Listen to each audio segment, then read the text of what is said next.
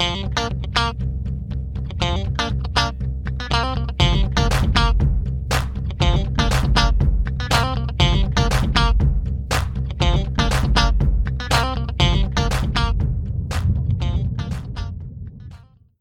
there, Buffalo Bills fans. Welcome back to Believe, a Buffalo Bills fan podcast here on BuffaloRumblings.com and everywhere else you go to get your fine Buffalo Bills related podcasts. We are so happy that you took the time this weekend to download and to listen to our podcast. My name is John Boccacino, welcoming back a familiar voice from the past. We gave him a couple of weeks off, not because he was in the doghouse or in detention, but we thought Jamie needed a little bit of vacation. And, Jamie does great work with himself and Big Newt, but we're thrilled to have you back here, buddy. Buddy, it seemed like years since I had spoken with you last. It is good to be back in the seat here. Thanks for letting me get away. I traveled internationally, and you know what? I could have recorded when I got back, but that jet lag. Whew.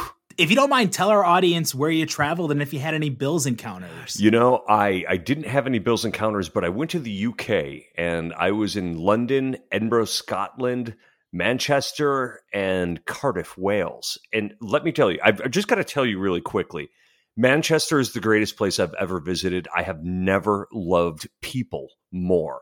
They're just so excited to speak to the person next to them. And that's how I live my life.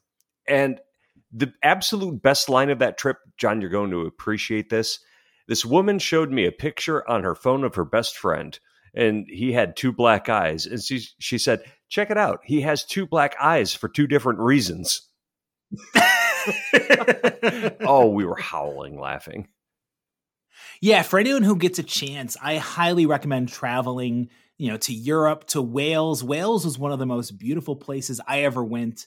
During a study abroad period, we did a little bit of outdoor excursions, and you're just amazed at how both beautiful and terrifying the weather can be. I mean, there's wind gusts that could sweep you up and blow you into the water, and there's all sorts of parameters set up as to how close you can get, but it's breathtaking, it's beautiful, and it's simple. And I really enjoyed some of those trips over there. So I'm glad you had a good time on vacation. The podcast definitely survived, but it suffered without your dry sense of humor to bring on the pod. Doubt that.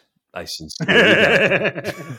It's hard to talk to yourself for an entire pod with that sarcastic sense of humor seeking through. So I'm glad. Yeah. Doing it solo, it really makes you appreciate the people on the Buffalo Rumblings network here that do it week after week, because speaking into a microphone with no interaction is very, very difficult. So Anthony Marino, Bruce Nolan, I just applaud those guys like you can't believe. Well, you are a welcome sight to have back here because, you're right. We want this podcast to be engaging and as interactive as it can.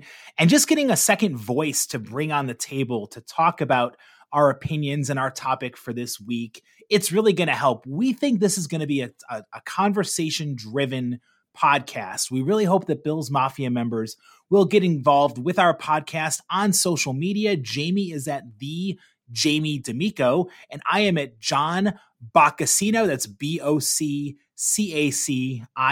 We welcome your follows. We welcome your interactions. Jamie, you and I both consider ourselves to be historical fans of the Buffalo Bills. And what I mean by that is we have some history with this team. We go back a while. We like to pay tribute to the teams of the past. And so with that vein being put out there, today's episode is going to be one that I think you're going to enjoy. We are going to take a look at the Buffalo Bills Wall of Fame and who should be the next member of the Wall of Fame. And by all accounts, the Bills are long overdue to bring another member onto the wall. This Wall of Fame was started in 1980. So for you non-math majors, that's 42 years ago. And now in those 42 years, Jamie, there's only 31 names that have been honored. So they're averaging less than one honoree per year. The last member of the Bills Wall of Fame, do you know who the last member was to get enshrined? Oh, okay. Let me think about this. Was it Cookie Gilchrist? It was Cookie freaking Gilchrist. 2017, the talented, legendary Bill from those AFL championship teams finally got his due, and he was put on the Wall of Fame as the 31st member. Now, despite being one of the best players in Bill's history, Ralph Wilson was upset with him, and we know Ralph Wilson could hold grudges, and wasn't he the one who pledged that neither Cookie Gilchrist nor Lou Saban would ever be on the Wall of Fame? He did. And thankfully, I mean, that's one of the things about, Ralph Wilson definitely was a bitter guy who could hold grudges as much as he did good for the city of Buffalo and keeping the Bills and bringing the Bills to Buffalo. The fact that Lou Saban didn't get inducted till 2015 and that Cookie Gilchrist didn't get in until 2017, I mean, you wouldn't have the glory days of the Bills without your talented head coach and your talented tailback. So I'm glad that those wrongs got righted. Yeah, he was a petty guy. But now I have to ask you a question. Despite the fact that we were talking about the next Wall of Famer, it has been a while since they have inducted anybody to that. Do you think that the Pegulas are looking to try to get away from that and they're going to do away with the Wall of Fame when it comes to the new stadium? That's a really good question, Jamie, because right now, and there is speculation out there about the future of the Wall of Fame because there hasn't been an inductee put up since 2017, because there's a new stadium that's going to be opening up in 2026, and they're not really quite sure how they're going to handle that Wall of Fame. I hope that they still continue this tradition. I think it's a really cool local thing to get to do where you get to look up and you see these past legends. And some of the things that I really enjoy about it, you get a history lesson out there. Like Ed Abramsky passed away at the age of 88, and most Bills fans probably don't know who Eddie Abramsky was. He was an original member of the Bills franchise as their athletic trainer.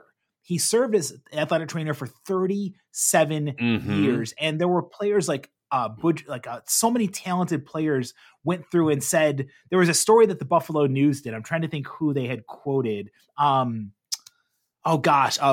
Edgerson. That's who it was. Booker Edgerson was quoted about how Eddie Abramsky, people just respected him. The rookies came to him. They knew he was going to give them good medical advice, and he wasn't going to rush them out there back onto the field if they weren't ready to play, if they needed more time to recuperate. And I feel like it's just such a good honor to have someone on the Wall of Fame because it makes the younger fans engage with history. You know, you're there and you're looking up and you see the number and you're like, wait a minute, who is Booker Edgerson? What was his impact? What did he mean on this team? Who was Joe DeLamalure? There's so many of these legends on the Bills that the new fans don't understand or don't know about. So I hope that they find a way to incorporate the Wall of Fame. Now, I'm on the fly reading an article here in The Athletic, and they're talking about whether the Wall of Fame would continue at the new stadium. I'm not seeing anything in here about them not discontinuing it. So it seems like, because they talked about the topic of the Wall of Fame, what's going to happen to the future of the Wall of Fame at the new stadium. And this reporter from The Athletic is not saying anything about hearing that the Wall of Fame is going to go away. So I really hope that they are able to bring it back. And so people know the process of this. The Wall of Fame, in the way it was intended in 1980, it was formed to, quote, honor former players, administrators, and coaches who played significant roles in the team's history. And there's a committee that is met based off of team personnel and select media members who get together and they vote on who they want to put up on the Wall of Fame. Now, the pandemic forced the Wall of Fame to kind of go into hiatus for a couple years. That's why I believe that the group did not meet in 2020 or 2021. But it seems to be common thought that there is going to be a Wall of Fame at the new stadium, and new members will be enshrined. Yes, and to go with the opposite of what I said, maybe what they're doing is they're holding off until the new stadium so they can have a massive Wall of Fame celebration. It would be nice because the Wall of Fame belongs to all of Bills Mafia. As people know, in 1992, the 12th man was added on the Wall of Fame. So, Jamie, you and I are part of the Wall of Fame. Woohoo! Yeah, we are. I wouldn't be sad to see that one go away, though, because that was not a Buffalo Bills original. I believe that came from Texas A&M, which is something that they used. And the term isn't really used anymore. So, yeah, I won't be. Maybe they'll reframe that one to be Bills Mafia when it comes to the new stadium. Hoping so, now that the Pegulas own the trademark on that. So, Jamie, there's 31 names currently on the Wall of Fame. And by the way, for this podcast, we are not going to touch the loaded question about do certain members who are currently on the Wall of Fame need to come down off of the Wall of Fame. Sorry, I pushed on that one a little bit. Pulled at that loose thread, my bad. It's a little bit of a sore subject for Bills fans out there, but there's a lot of talented names up here. Amongst the ones you probably know and love, obviously Jim Kelly, Thurman Thomas, Andre Reed, Bruce Smith from those legendary Super Bowl teams of the early to mid 90s. Then you've got lesser known players like Mike Stratton and Tom Sestak and Billy Shaw. The legendary quarterback Joe Ferguson's on here. Bob Kalsu, who was the only active NFL player to die while serving over in Vietnam, was enshrined in 2000. There's Steve Tasker from 2007, Van Miller, the voice of the Bills, along with Bill Polian. There's some really good names on this list. But there's some names that I think Bills fans want to see up there sooner than later. And I hope this topic really resonates with our audience because Jamie and I are going to go through and give you thoughts on who we want to see put up on the Wall of Fame, whether it's next year or in 2026 when the new stadium opens and they hopefully have a mass outpouring of support for the Wall of Fame. Jamie, I'm going to let you go first. And for the record, before we started recording, I told Jamie, and he agreed, we do not think that we are going to have each other's top pick as our number one selection. So let's see if that could be true. All right. So my first pick, and I've got a few great names here, but I want to go back to the 70s and talk about a member of the Electric Company, Reggie McKenzie.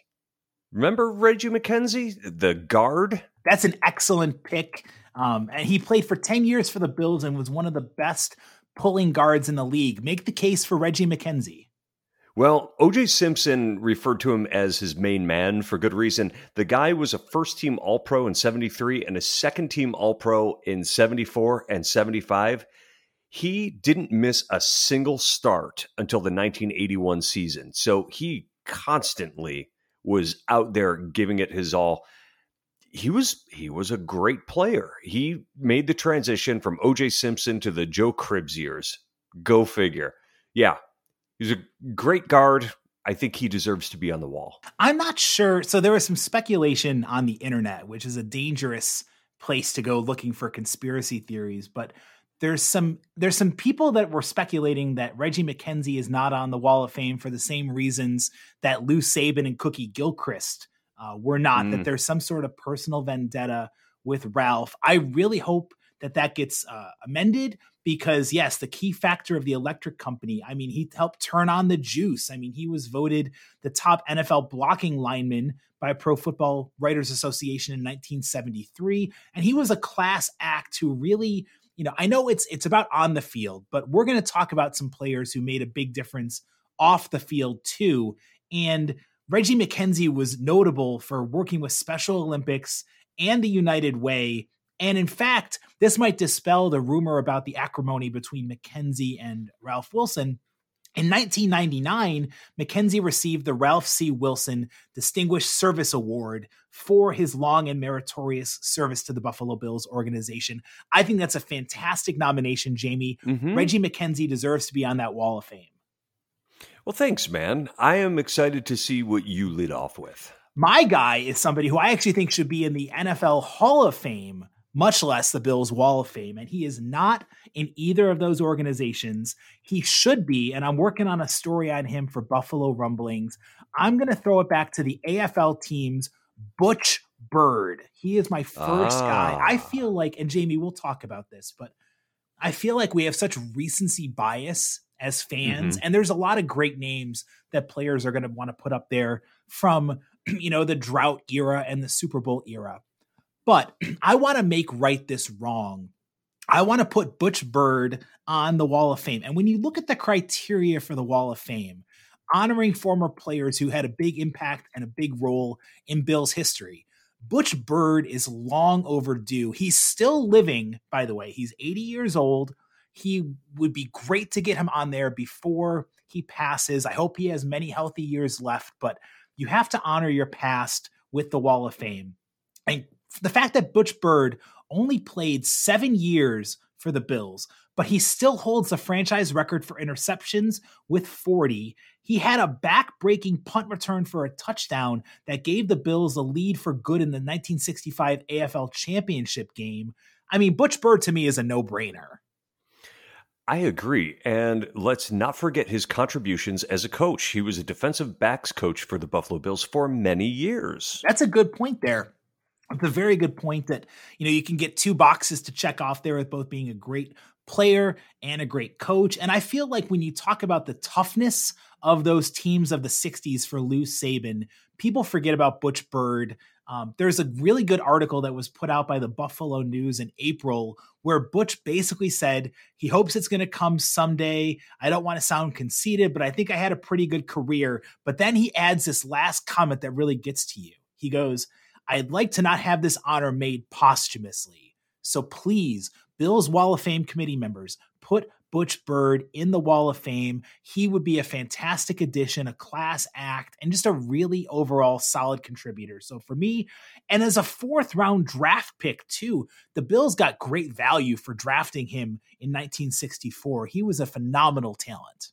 That's a really good selection, and it's one that I thought about, but I didn't do enough digging. I think had I read as much of his bio as you just filled us in on, I think I might have gone with him also. Here's another key stat, Jamie, and I appreciate you giving some kudos for the research, and I'm going to throw some more at you because I love my guy, Butch Bird.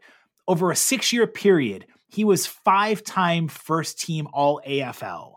From his rookie year until the AFL-NFL merger. His 40 interceptions he returned for 666 yards, and there weren't many game-breaking wide receivers who had big games against him.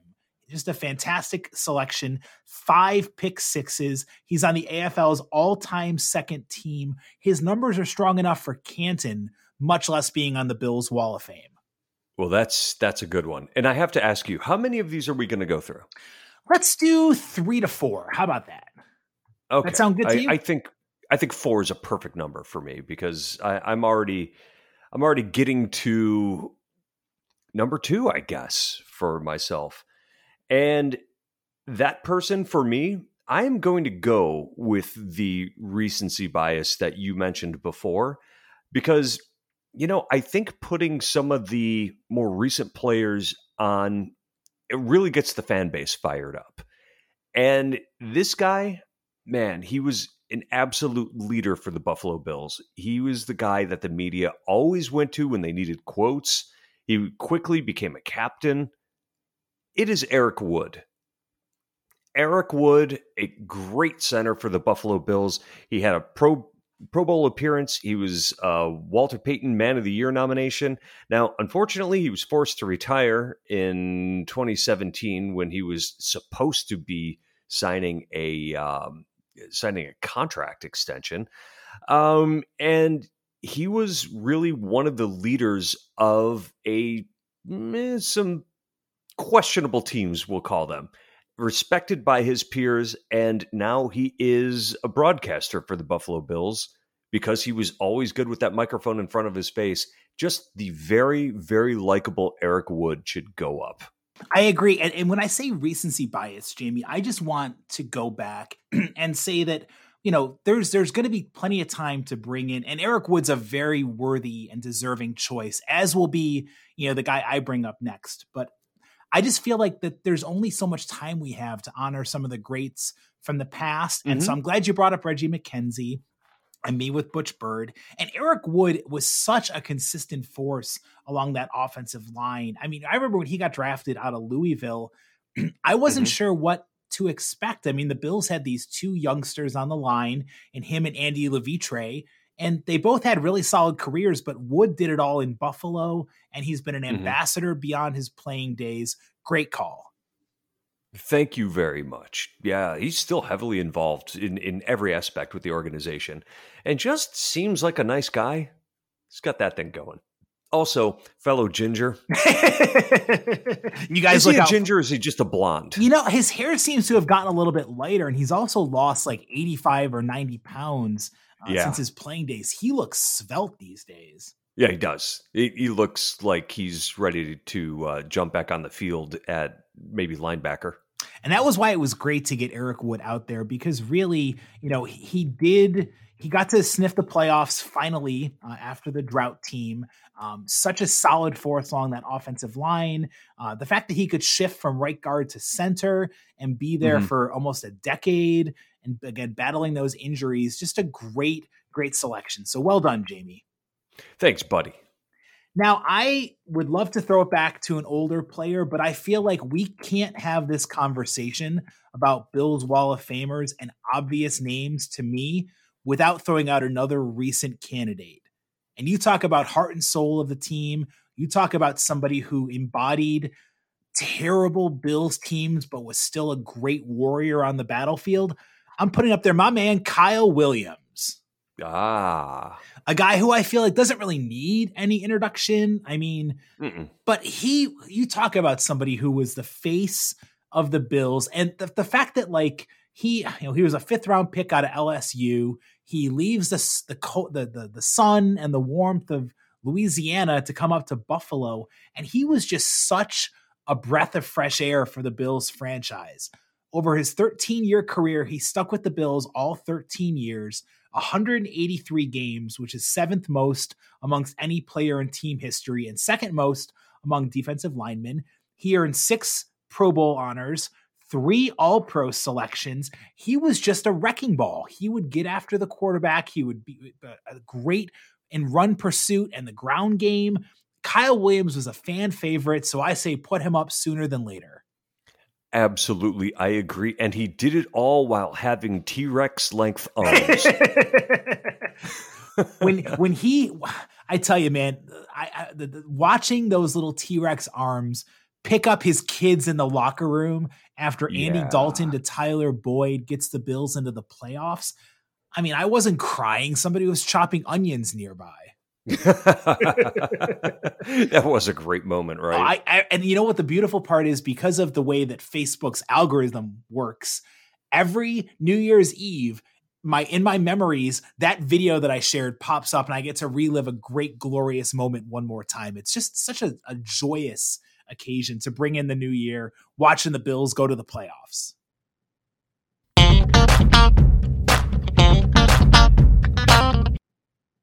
So I'm going to stick with the same era, even though my heart is telling me to go back to the history a little bit. So for my next, it's going to be the guy who is my 2nd all-time favorite Buffalo Bill. And you know what's coming. I feel it. I thought you were going to go this way. Tell us. Yes, it's Fred Jackson. Yes. Fred X. I have said so many times, if he were on a good team, he would have been a 2,000-yard rusher. He could just do everything well, and he was a professional at that. Now, it worked out pretty well for the guy from Coe College who was basically signed because it was Marv Levy's alma mater. He toiled around on the practice squad for a couple of years before finally getting his opportunity. And if you remember, the Bills drafted they drafted Marshawn Lynch with Fred Jackson already on the roster. They drafted CJ Spiller with both Fred Jackson and Marshawn Lynch already on the roster. That is not good roster construction, by the way. A lot of 1st-round picks on the same position. Not good. And the cream that rose to the top was this guy who nobody expected to even make the team. But once he did make the team, he was a force. He is now 3rd all-time in rushing yards for the Bills, 4th in rushing TDs. And He's fifth all-time yards for scrimmage with the Bills and is the only player in history to amass 1,000 yards as a rusher and as a return man in a single season. And according to the article I'm looking at, for that, he has his jersey on display in the Football Hall of Fame. That was a 2009 season, by the way, that Freddie Jackson did something that had never been done before. What a great stat to pull. And Freddie's one of those guys who you just, like, I remember so many times the Bills would be scraping and battling hard, trying to stay in the game. And there's Freddie getting the crowd up and firing them up and breaking through a run. The fact that he was never respected, I feel like, by the pundits of the National Football League, but the Bills knew exactly what they had. He was such an underdog. How can you not like Fred Jackson being on your team? Well, I'm saying, and the thing about him is there was no one thing he did well. He didn't have blazing speed. He didn't have size. He wasn't the quickest side to side, but next thing you know, he gets a handoff and he's already to the second level of the defense. And it's like, these teams have terrible offensive lines. How did he do that? But he just had that vision and that instinct that you can't quantify. How did he possibly do that? I mean, that's exactly what Freddie Jackson brought to the table. I love the nomination of Fred Jackson. And, Jamie, this is the fun conversation because there's going to be, we haven't disagreed yet on our nominations, but the guy I'm going to bring up next to you, I could stick with this era from the drought. I could go back to the Super Bowl era, but I'm going to throw it back a little further to someone who I feel like gets lost in the shuffle of the great Bills players. And we've mentioned one of his teammates, but I feel like there's just as competent and talented of an offensive lineman we need to bring to this table here. Joe Devlin. Yes, that is a guy that was absolutely on my list, and I'm so glad you brought him up. Thanks, buddy. Well, because again, I want to give credit to where credit's due. And when you look at the durability, offensive linemen can have pretty short shelf lives. They can battle injuries. They can have bad luck, whatever the case might be. Joe Devlin started 191 games for the Buffalo Bills, 177 in a row. He did miss a game after his rookie season, but he played an incredibly important role on those Buffalo Bills teams with Joe Ferguson towards the tail end of the O.J. Simpson era. But then he also came back, and I know the Bills of the mid-'80s were awful before Jim Kelly got there. Well, Joe Devlin was one of the points you could latch onto as far as consistency and just being a really solid performer game in and game out. Longevity needs to be factored in here. He played the fourth most games in franchise history. The three ahead of him are all on the Wall of Fame: Andre Reed, Bruce Smith, and Jim Richter. Let's put Joe Devlin in there for his consistency, his longevity, and being a great ambassador. And in addition, he played a few different positions on the offensive line. He spent time at tackle. He spent time at both guard positions. And, he was playing in an era when the pass rushers became fierce. The New York Sack Exchange, when Joe Klecko and Mark Gastineau were putting up 20 sacks a season between the two, or each, not between the two of them. They were each putting up 20 sacks a season. And they did not like going up against Joe Devlin. Joe Devlin was a hardcore, bring your lunch pail, get the job done no matter what it takes kind of guy. And you're right, he blocked for some bad quarterbacks like the Bruce Mathesons and Matt Koflers of the world. But he made it all the way until the Bills became legitimate again. Yep, his last year with the Bills was 1989. He had 14 years with the team. They only had a winning record 4 times. And I know he never made the Pro Bowl, but I feel like he was exactly what you said, victimized by playing on really bad teams. He led the way for, what is it here? 1, 2, 3, 4, 5, 6, 7 1,000-yard seasons for the Bills. You have obscure names like Terry Miller, and then you get your Joe Bell, your Greg Bells, your Joe Cribbses, and even Thurman Thomas in 89. Joe Devlin was the starting right tackle for those teams. He only missed 5 games total during his career for Buffalo. longevity needs to be rewarded for the Wall of Fame. And, there's a great story. I'm reading this article where, may he rest in peace, Kent Hull was talking about how when the Bills broke through and finally had their success with Jim Kelly and the Kagon offense, it was due to veterans like Joe Devlin and Fred Smerlas, who had been through the down times, that they felt like, we've made it. Here's how we can play in big games, and don't take this for granted, because you never know when you're going to be back in the playoffs again. That's why, for me, Joe Devlin, underappreciated, a great candidate, put him on the wall. Absolutely. Great selection. I'm thrilled you mentioned him, because I wasn't going to have enough room for him. He was going to end up becoming an honorable mention for me. So my number one. Are you ready for it? Oh, wait, number one? I've named off three folks. I was going, so we should clarify. Mine were 1, 2, 3, and I had my fourth one left. So you said you've done them 4, 3, 2? I have 4, 3, 2. This is the one that I want the most on the Wall of Fame. Fire away. All right. Stu Barber. Whoa. Okay. Is that the one you had? No, it's not at all. I mean, I did a little research on him, but tell us a little bit about somebody who played for the Bills again, starting back in the early 60s and was there almost through the whole decade. Yeah. Now, he was drafted as a linebacker, but he got moved to offensive line. And he was one of the all-time greats in the AFL. He was a 5-time AFL All-Star and selected 5 consecutive years. And then after he made that switch to offensive line, that's where he stayed. He didn't miss games. Between 1961 and 1969, he missed only 1 game.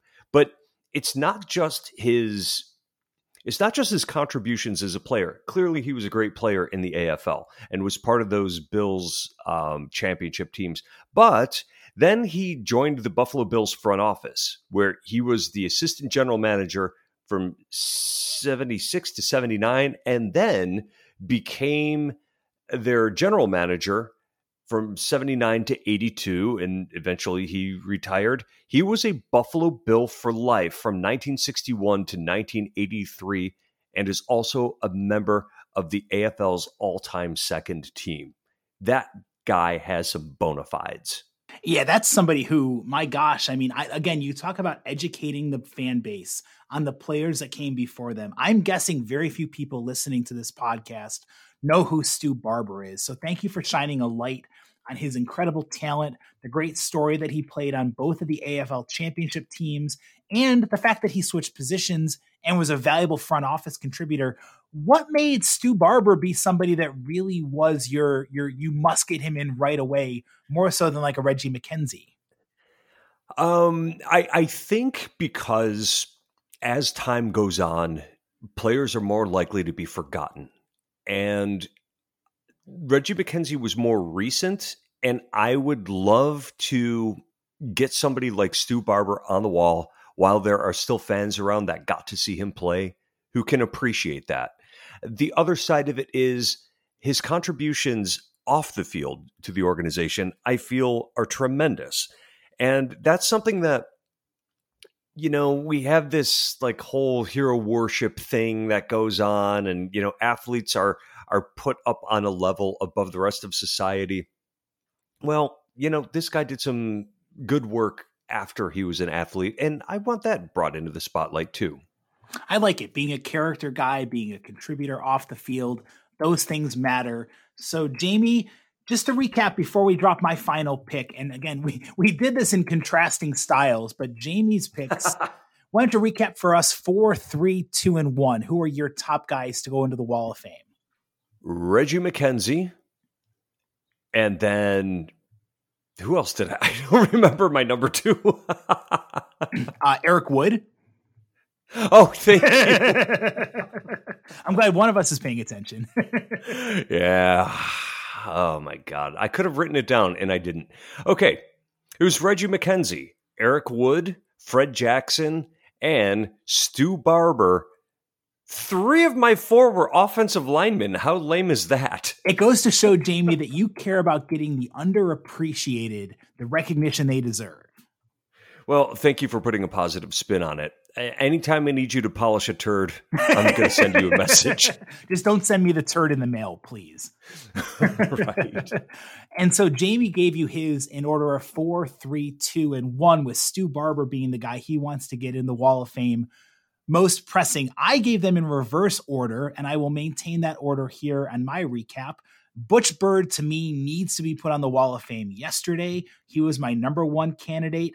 Number 2 is Kyle Williams. Number 3 was the great offensive lineman Joe Devlin. And Jamie, I really struggled with this 4th one because I could only pick one. And this is somebody who I feel like is going to have some time to get his recognition. But when you are talking about somebody who deserves to be on the Wall of Fame, someone who embodied the Bills franchise on the field and off the field, someone who was the face of a franchise for a team that didn't deserve to have a face of a franchise, Brian Moorman, the team's MVP as a punter for 12 years, 2001 to 2013. I would be remiss if I didn't put Brian Moorman on this list. The fact that, Brian Moorman, let's just recap for a second. Those Bills teams that he played for were arguably some of the worst in franchise history. Yes. One of the key weapons the Bills had was flipping the field position. When their feeble offense went 3 and out, Brian Moorman would boom a 49-yarder, pinning them at the 5-yard line and giving the defense, which was pretty decent for some of those years, a chance to be competitive. He was on the NFL's all-decade team for the 2000s, the only player on that team that didn't make a single playoff appearance. He holds the record for longest punt in a season and the second longest. He had 2 punts of 80-plus yards during his 12 years with the Bills. And even more impressive than that, he had a perfect passer rating twice on fake punts. Brian Moorman could run for a first down on a fake punt. He could throw for a first down on a fake punt, and he could pin you at your own goal line. Brian Moorman, to me, is the number 4 pick for me on the Wall of Fame. I really like that one because Brian Moorman, it's sad when your best player for an entire decade is a punter, but that was the hand we were dealt as fans. And that being the case, he was one of the most respected special teams players of this century. Bill Belichick absolutely loves Brian Moorman, and he was exciting. Like you said, he would take off and run with the ball, and he had world-class speed. And he was one of those guys that made others look like they were standing still. I wonder if he could have made it as a kick returner, honestly. I mean, he was fearless. That he was definitely somebody who would put his neck out there and try to go for the extra couple of yards. And I think he might have had a decent career as like a slot receiver, maybe like an H-back type of gimmick player like Isaiah McKenzie. As for everything Moorman did on the field, his work curing pediatric cancer, a subject that's very near and dear to both of our hearts, is something that really resonated with us. There were times, Jamie, when the Bills would be losing 40-3 and Moorman would boom a punt, or they would talk about his charitable contributions, and you would just hear the stadium, MVP, MVP, MVP. To me, I don't know. I love the guy. I'll always love him. I'm glad the Bills brought him back for that last year after unceremoniously cutting him. So me, Brian Moorman, is my 4th of my 4 selections for the Wall of Fame. I like it. I like it a lot. Now, there are some honorable mentions to go around. There's some very deserving players that are still out there. But before you get to your honorable mention, I want to bring up one name and have a quick discussion whether he should or shouldn't be on the Wall of Fame. Okay. And he might have been one of your honorable mentions. Cornelius Bennett. No. Is it for the off-the-field conduct? It is for the off-the-field conduct. Because that stuff matters to me. And I know, so for fans that are listening, Cornelius Bennett, the Biscuit, was a legendary force on those Super Bowl era teams.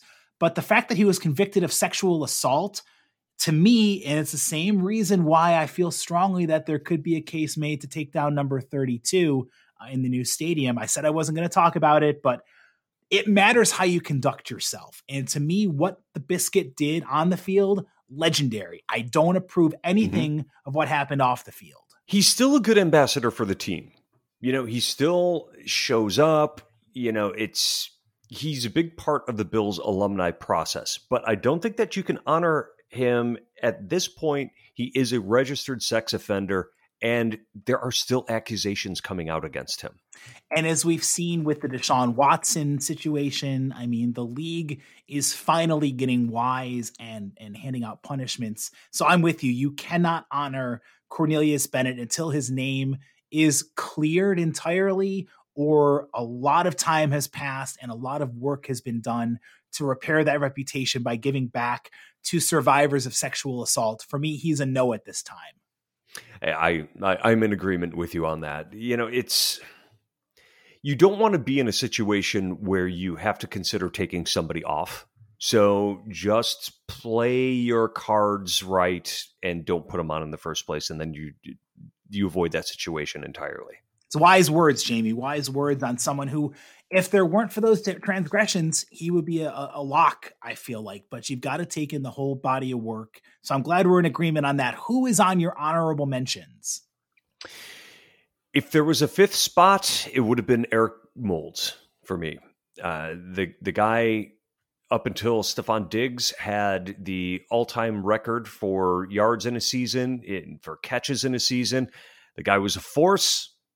I think he'll eventually get up there. I love it. That's one of those guys I thought long and hard about making the team. He just missed the cut. I'm glad you gave him the recognition for honorable mention. For my guy, Jamie, he's probably someone you might take umbrance with, but I'm going to put him out there anyway. You might like it because of the position. You might not like it because of how he built his reputation as being I think you might think he's overvalued, but I'm going to put him out there anyway. Ruben Brown. Interesting, because I thought about him long and hard, and I always thought he was overrated. Apparently, everybody around me does not. But it seems like he had his best years with a different team, doesn't it? He was very solid in Chicago, no doubt about it. But after making the all-rookie team in 95, he got 8 straight Pro Bowl selections. Now, maybe that's because the voters thought that somebody from the Bills had to make it, and he was just as good of a candidate as anybody else in those post-Jim Kelly years. But I don't know. I think Ruben Brown is, looking back on it, I think he might be undervalued. He might be one of those guys who has better recognition and notoriety nationally because the local fan base just didn't fall in love with the guy. But I think what he did, the fact that he was a member of the Bills all-time team, he started every single game in which he dressed, and he was a 3-time Walter Payton Man of the Year award nominee for his work in the community. So I have no problem with Ruben Brown. Those are some pretty good arguments. Very good arguments. It's hard, Jamie. There's a lot of players that we could have gone through. And maybe we'll do another one of these, down the road, but it was fun to get out there and talk about the Buffalo Bills Wall of Fame. We want to hear from you now. You've heard us drone on for 40 minutes about our Wall of Fame candidates. Who do you think is the most deserving person to be on the Wall of Fame? Give us a couple. We gave you 4 plus an honorable mention. You can comment on this article on BuffaloRumblings.com. You can also get involved on Twitter. Again, Jamie is at the Jamie D'Amico, and I am at John Boccacino. Jamie, great job as always, buddy. Glad to have you back. Buddy, it is great to be back. It's like a fresh spring morning being able to sit behind the mic and talk to you again. Always a fun conversation. We will come up with more off-season content, but we wanted to have a little fun detour here during the off-season talking about the Wall of Fame. Please, again, give us your feedback, subscribe, and share this podcast with your Bills Mafia members, and we appreciate you checking us out. For Jamie D'Amico, I'm John Boccacino. Have a great weekend.